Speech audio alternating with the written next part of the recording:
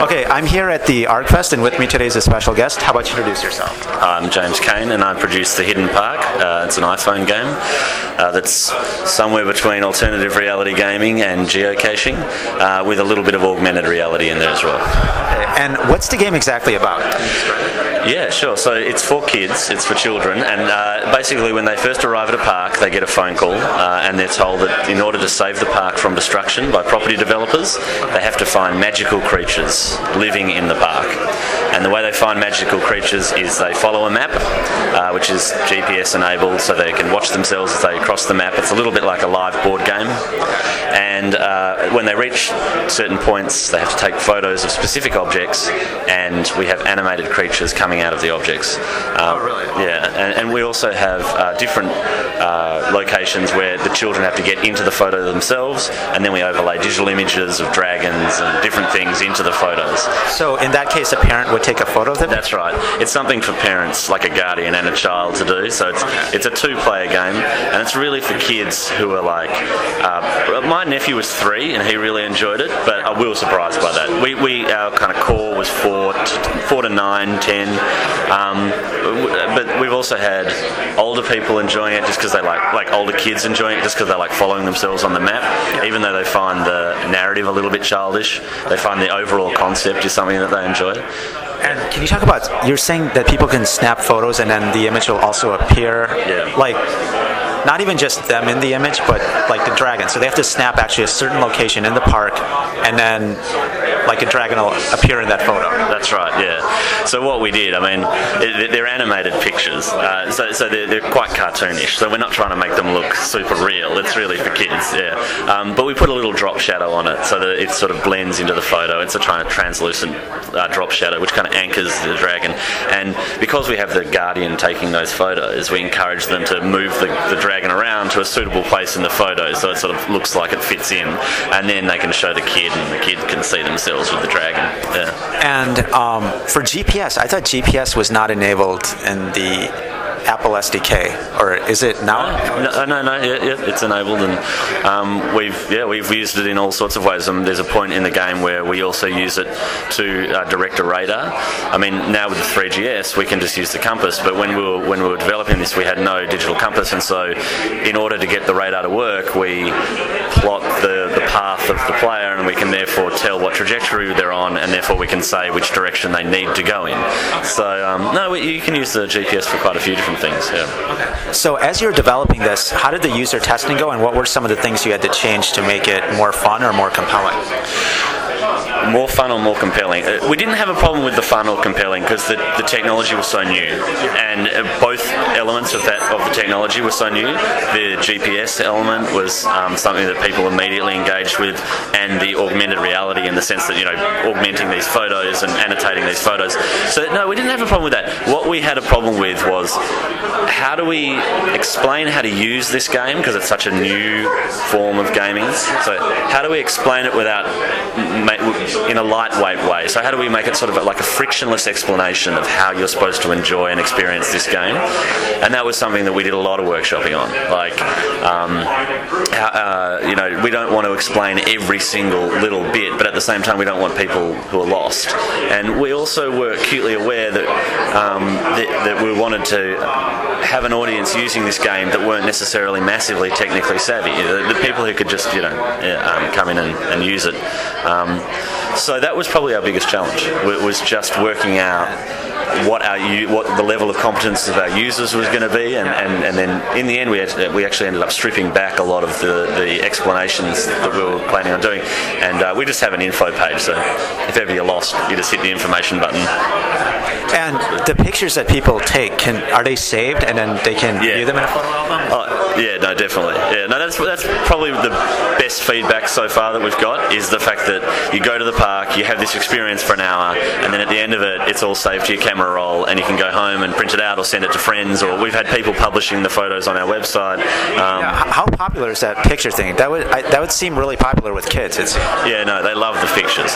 What we do as well is you take a photo of the ground and we animate the ground opening up and then something coming out, and that's been hugely popular with kids. In fact, apparently we've had stories and emails about kids on the way home in the car who just keep on making the things pop out of the back of the seat, and then they make it pop out of So, yeah, even for kids, I think they just enjoy it even when they break out of the narrative. I think they just like watching things come out, and they just like cartoons. And it's in the end, this is an animation that instead of you watching it on the couch, you watch it in a park. It does sound bizarre, but sort of in the context of the game, it makes sense and it works. Now, what about the family component? So it's kind of like almost where the kid actually needs a parent to be there. Yes.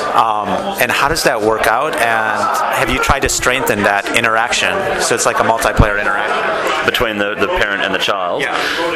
No, it's sort of implicit in the game. Okay. Yeah. It's not like they would have to problem solve together.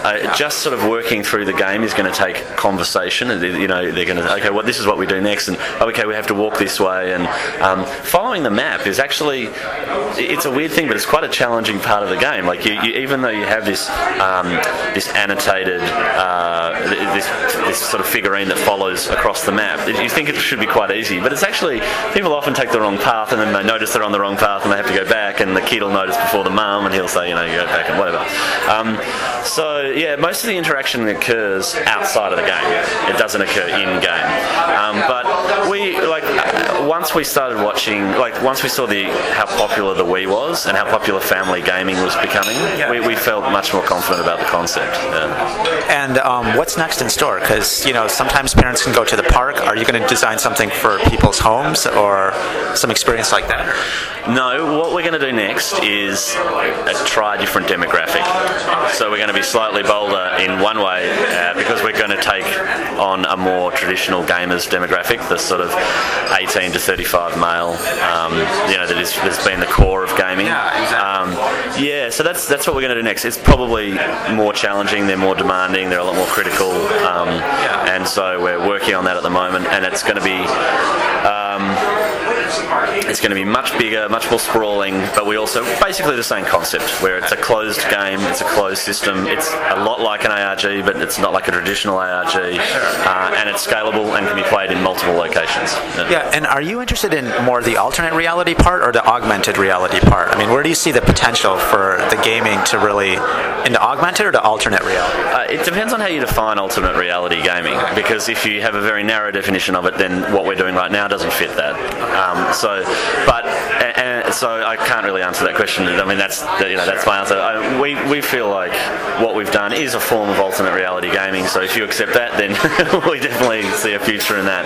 With augmented reality, I think there's massive potential in augmented reality for gaming, particularly for mobile gaming and on mobile devices. But we need more processing power. We need have you seen those browsers that have come out recently, I guess, which will kind of pop up a location information as you kind of just flash some video or something like that? So I wasn't sure if you're going to do any kind of gaming related to that? Oh, definitely. At the moment, Apple doesn't, in the SDK, it won't give us access to the live the video. So once that happens, we'll be able to do much cooler stuff and with more confidence.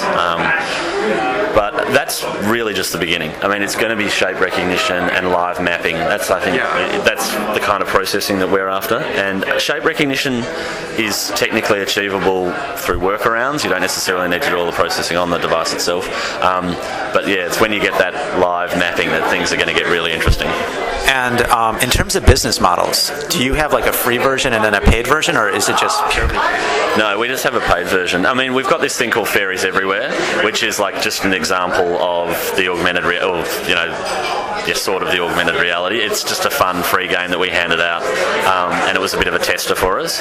But no, we don't, because if you're going to play the hidden park, you have to make the commitment to go to the park. Okay. And once you've made that commitment, you can't really do a free and then an upgrade. It doesn't really work like that. It's you do have to trust us. And so far we have had zero negative feedback. No one's arrived at the park and then written us an email saying it was a complete disaster. Everyone who's arrived at the park has sent us incredibly positive reviews, and we've, like I was saying, people are sending us photos, and Now, is yours tied to a specific park, or can it be any park? Or? So at the beginning, we had 9 parks around the world. Then we've just been going out and asking people to build parks themselves, which means they send in GPS locations and pictures, and we just upload that. Now, coming out in the next couple of weeks, we're going to have a park builder, which means you can, as a parent, you can go to your local park, build the game, set it up in the park, basically. We've got sets of instructions. It'll be incredibly simple to do for a parent. You don't have to be technologically savvy at all. And then once you've built that park, we can then share that information with all the other users around the world. So hopefully we're going to build up very quickly a library of parks, a large library of parks, and then when you start the iPhone app, it'll just tell you what the closest parks are to you at the time. Okay. Yeah. Since it seems like you've got that beachhead in parents and kids, is there any reason why you're going to move away from them and go to 18 to 34? Is it more exciting? Yeah, more challenging. It's a bigger challenge. We have another couple of games that we're planning for the kids market as well, and they're also park-based. We just... that's a really good question. It seems like you guys have that, people are totally into this game, so No, it's a really, really fair question. We feel like at the moment, I guess one of the reasons is that, with that kids market, this is kind of enough at the moment. Like, you can get them going to the park and doing this, and you can get them going to the park and, doing another game. Do you know what I mean? I guess that, if they did it once, they might want to do a different game. That's true. But we've also had people who've gone to the park, played the hidden park, and then gone back the next weekend and played the exact same game. Yeah. So that was my other question: is does replayability stop after you do it, or do you have to? Well, not with 4-year-olds. Yeah, that's a good point. Probably with 9-year-olds, but no, 4-year-olds, they'll just do it again and again and again until you drive you mental. And in New York, we're about to launch Prospect Park in Brooklyn, for instance, and the High Line, which is in the sort of Chelsea area. And I suspect that there's going to be a lot of parents who'll do the Central Park version, and then they'll go to the Prospect Park version, and it will feel like a different game, even though it's basically the same assets. So any last words then for any other indie game developers who are developing their own iPhone game or want to get into augmented reality gaming? Just send us an email. Let's start a conversation, because there are so many ideas. There's so much landscape out there to fill, and I just encourage everyone to get into it. And where can I find out more about Hidden Park? Thehiddenpark.com. Okay, great. Thank you very much. Not at all.